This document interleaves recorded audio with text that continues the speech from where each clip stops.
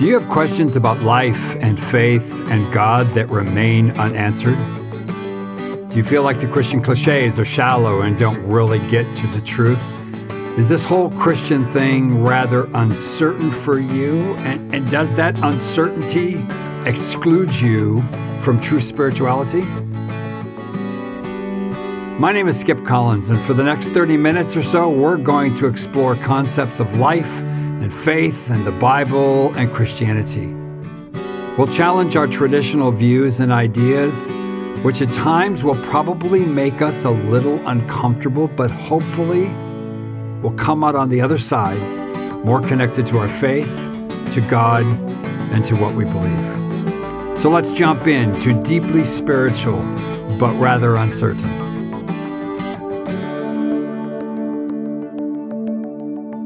For the past few years, I have been on a quest to discover who God really is.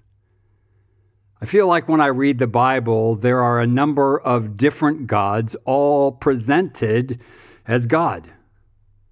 There's this God who created everything that is beautiful, a God that breathed life, a God that spoke a word and a perfectly balanced universe and ecosystem was put in place. This God was personal and close. This God walked in the garden with those that he had created, and he had conversations with them. But then there's this God that is angry and vengeful and jealous. A God that will condemn an entire generation for complaining.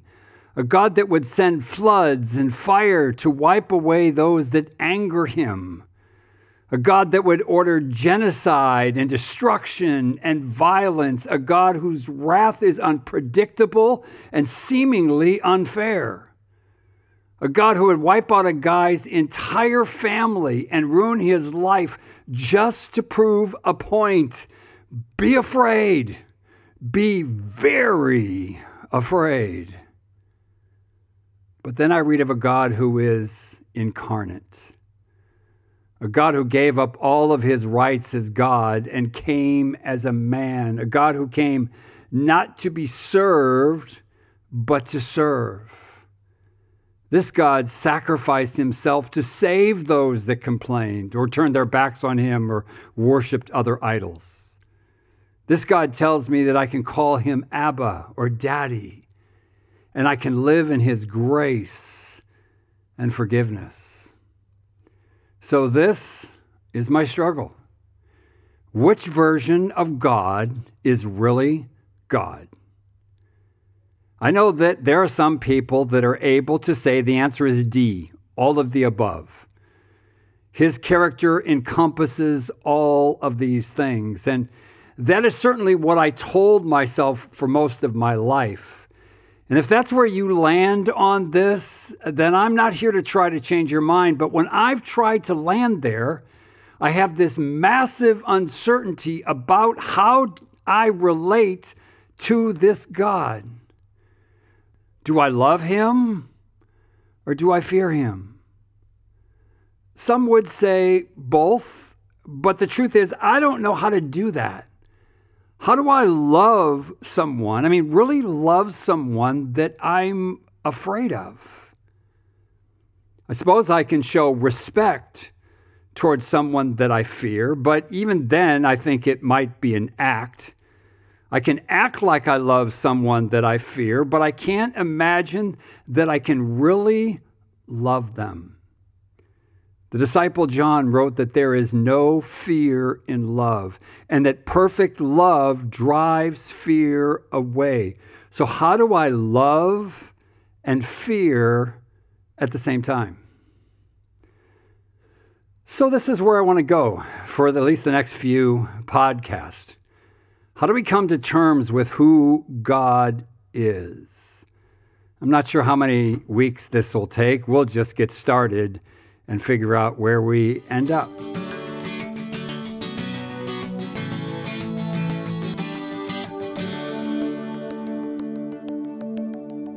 But before we jump into the detail, There are a few kind of big picture things that I want to mention when we speak about who God is. The first one is this: what you believe or don't believe about God will define how you live your life.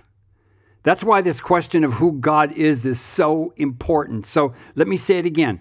What you believe or don't believe about God will define how you live your life. I believe this is true whether you're a Christian or a Muslim or even an atheist. For example, if I believe that God is angry and to be feared, then I will live my life in fear of not getting everything right. I mean, I know people like this. They always wonder if they're going to make it or not. Like, where is the line? How good do I have to be to gain God's favor or to make sure God's not angry with me? Or if you believe that God is rather distant and not interested in what he's created, then you might live your life feeling like you are completely on your own. You have to figure out what is right, and you just have to go for it. There ain't nobody to trust but yourself. Or if you believe that God is full of grace and forgiveness, then you might feel like it doesn't matter how you live your life. You can do whatever you want because there's always forgiveness available. Or maybe you don't believe in God at all, but even that leads to living your life in a certain way. I'm sure there could be a bunch more examples, and of course, we're all way more complex than my examples. But I hope you get my point.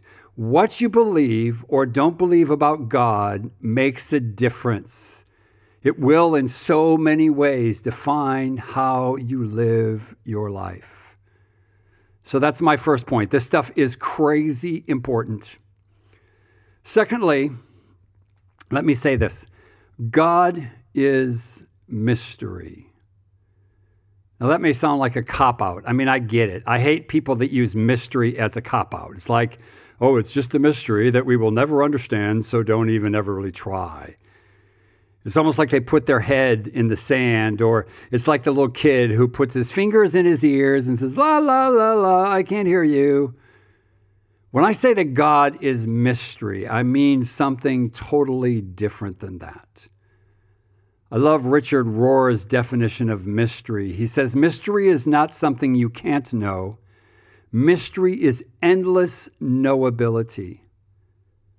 I picture this idea of mystery as layers upon layers. I peel back one layer and I realize there's another and then another and yet another. It's the realization that knowing God is a journey of constant discovery and growth. I realize that is really frustrating for some people. You may want to nail this thing and move on to eternity forever and ever, world without end, amen, done deal, next subject. But mystery doesn't work like that. Mystery is an endless journey of discovery, and God is truly mystery. Okay, my third point is this, that it is okay and it's even important to wrestle with this stuff. I talked about this a little bit last week, but there's a really interesting but rather strange story in Genesis chapter 32. It's about a guy called Jacob. He's an old man when this story takes place. And the story goes that he's all alone one night, and this guy comes to him, and they start wrestling.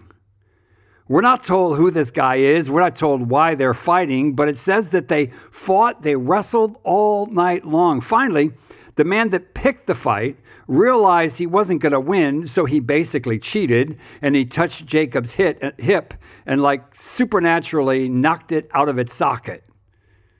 Jacob just gets more determined. He's fighting and fighting. He says, I will not let you go unless you bless me. And the man asked him, what's your name? And he told him it's Jacob. And then let me read this out of chapter 28 of Genesis 32. Your name will no longer be Jacob, the man told him. From now on, you will be called Israel, because you have fought with God and with men and have won. The name Israel means to struggle with God. The entire nation became Israel.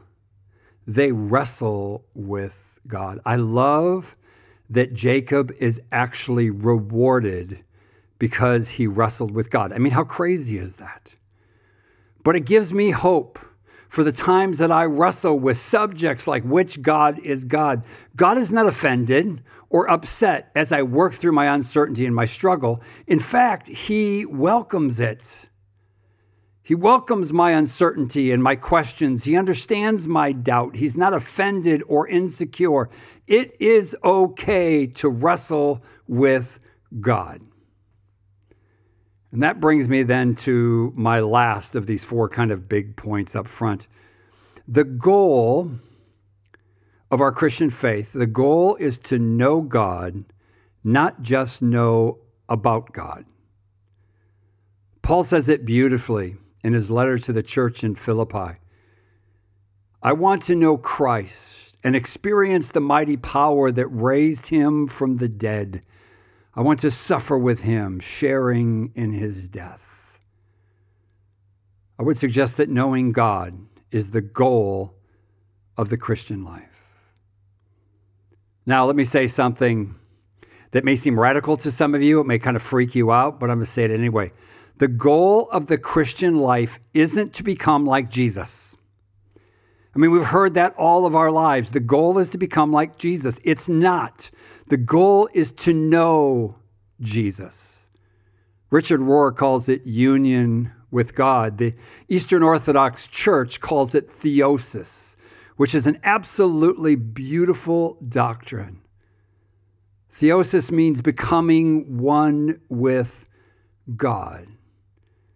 Now, the Orthodox are quick to point out that you can't become one with God in essence, but you can become one with God in his energies. So, for example, love, they would say, is an energy of God. So you can become one with God in your love for people. To become like Christ is the outcome of union with God or theosis. But it's not the goal of our faith. Our goal is union with God.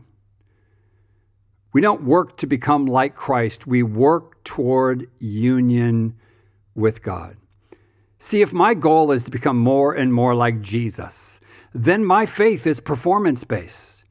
I have to do more and be more, and that is absolutely exhausting and incredibly frustrating. I know. I've been there. I've got the t-shirt. Not the t-shirt that says I've made it. The t-shirt that says I failed miserably at it. So let me say it again. Our goal is not to become like Christ. Our goal is union with God. So those are the things that we kind of want to put out there right up front as we're talking about who God is really. These four things. How you see God really matters. God is mysteries, layer upon layer upon layer of discovery. It's good. It's even okay to wrestle with this stuff. But the goal is to know God, not just know about him.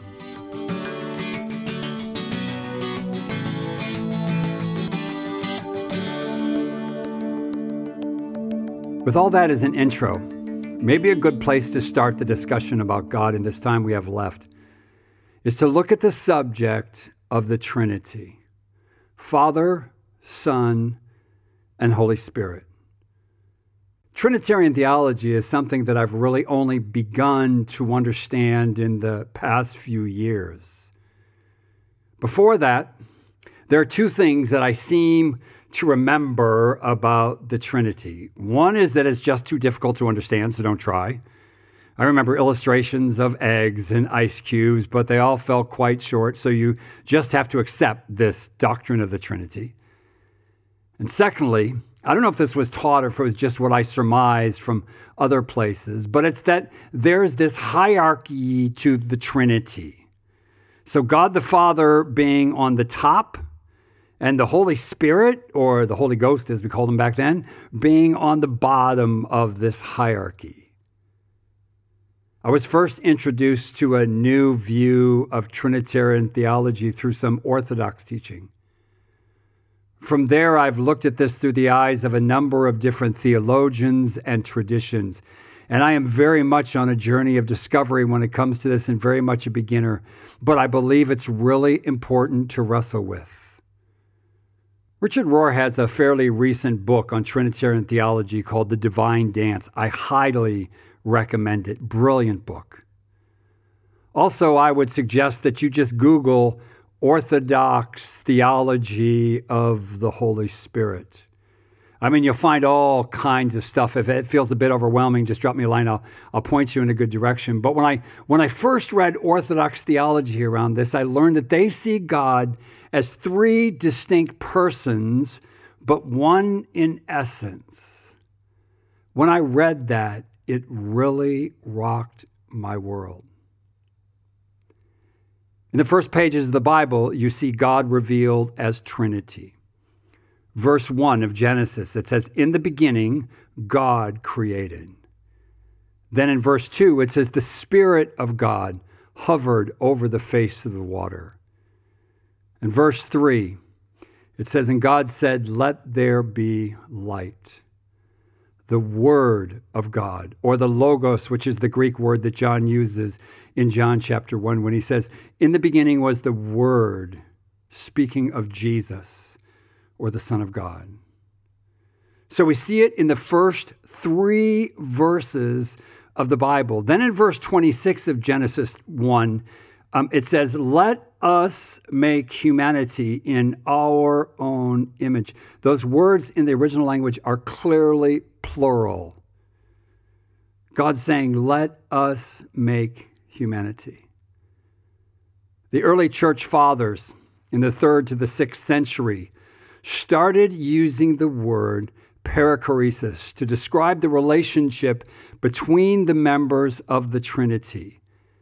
It's a Greek word that people have translated as the circle dance. Peri means around, and choresis is the word that we get choreography from, perichoresis, the circle dance. It's a picture of the relationship between the Father, the Son, and the Holy Spirit. It's not hierarchical, as I had always believed. It's an equality of persons. It's a flow. It's the dance of God. Richard Rohr makes this statement in his book, The Divine Dance. The principle of one is lonely. The principle of two is oppositional and moves you toward preference.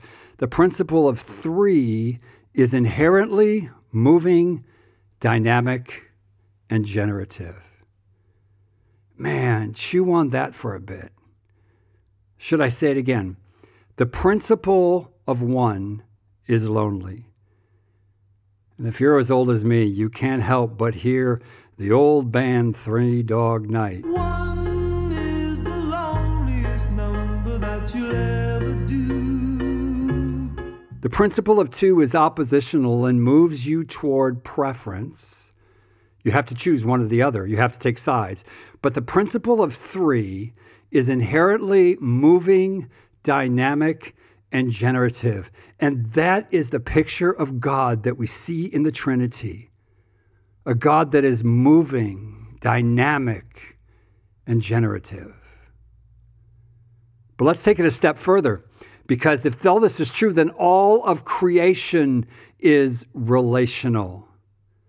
We've learned through quantum physics that nothing is static. Everything is relating to everything else in the world. Nothing stands alone.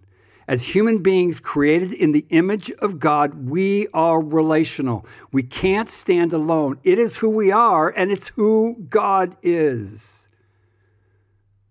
Now, one more step before we end this podcast, and this is the coolest part, so hang there with me. There's this interesting story in Genesis 18. It's the story of Abraham and Sarah. The chapter begins by saying that the Lord visited Abraham, and then it goes on to speak of 3 men that Abraham saw near his tent, and he invited them for dinner.